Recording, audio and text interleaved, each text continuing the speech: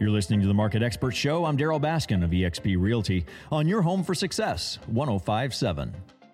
Let's talk about home and garden shows. My guest, Frank Sawyer, actually known well here in the Tulsa area for the Spring Home and Outdoor Living Expo. Also, the Fall Home Show, which the exact name of your home show is for fall. Fall Home Expo. Fall Home Expo.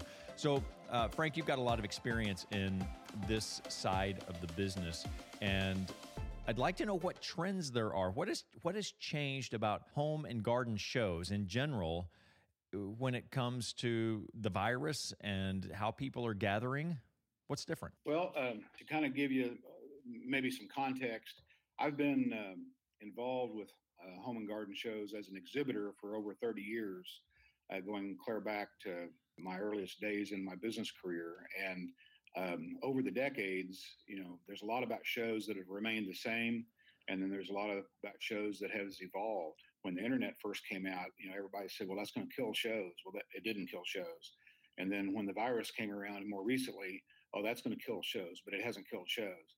And the main reason for that is people still want to get together and see and touch things and go places and do things.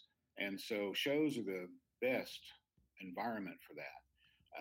You can't drive to every store in town in 2 or 3 hours, but you can come to the fairgrounds and walk through a show and see hundreds of businesses all within 2 or 3 hours and talk to key decision makers and leaders of those businesses, experts that know what the heck they're talking about, and get information, get pricing, get scheduled if you want them to come to your house and do a thing or buy something and walk out the door with it.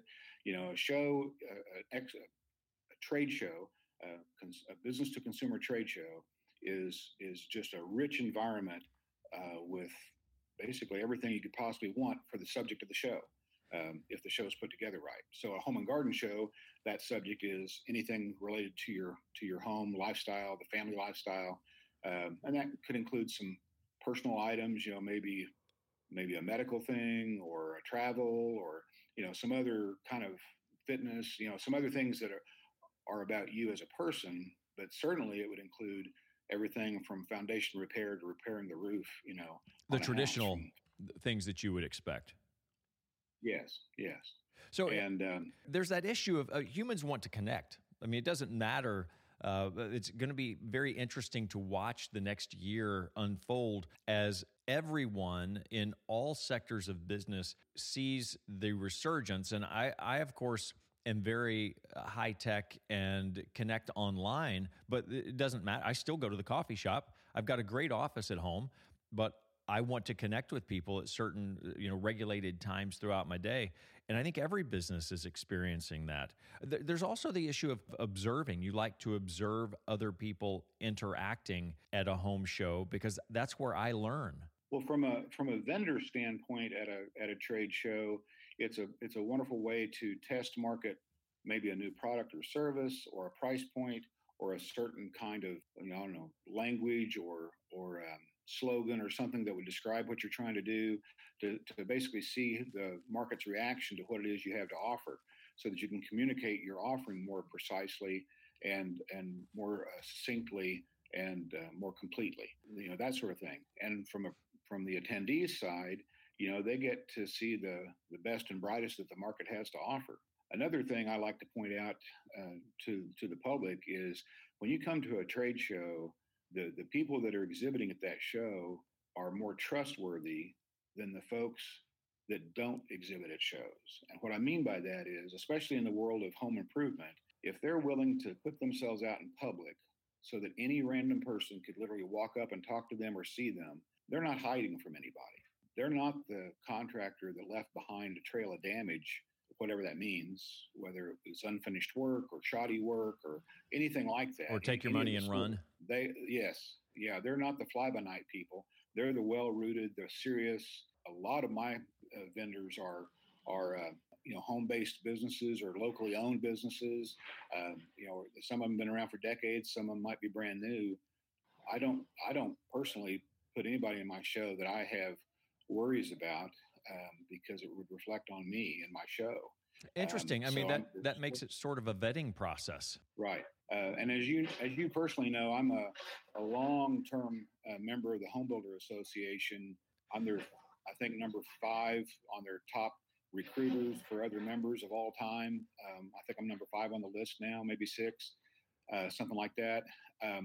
And so I like to pick Home Builder Association members as exhibitors of my show whenever possible. And if they're not that, I want to recruit them. And if they're not recruitable, then I think twice about whether I want them, because to be a HBA member means something.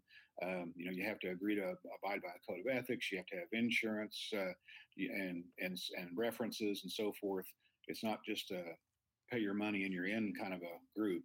And well, there's over 1,000 members, and they're all locally owned businesses, and I'd like to have all of them as clients of mine too. Well, we've got about a minute and a half, Frank. So talking to Frank Sawyer with the Spring Home and Outdoor Living Expo, and the Fall Home Expo, that kind of makes you a competitor of the Home Builders Association big grand event each year, doesn't it? I have never viewed it that way.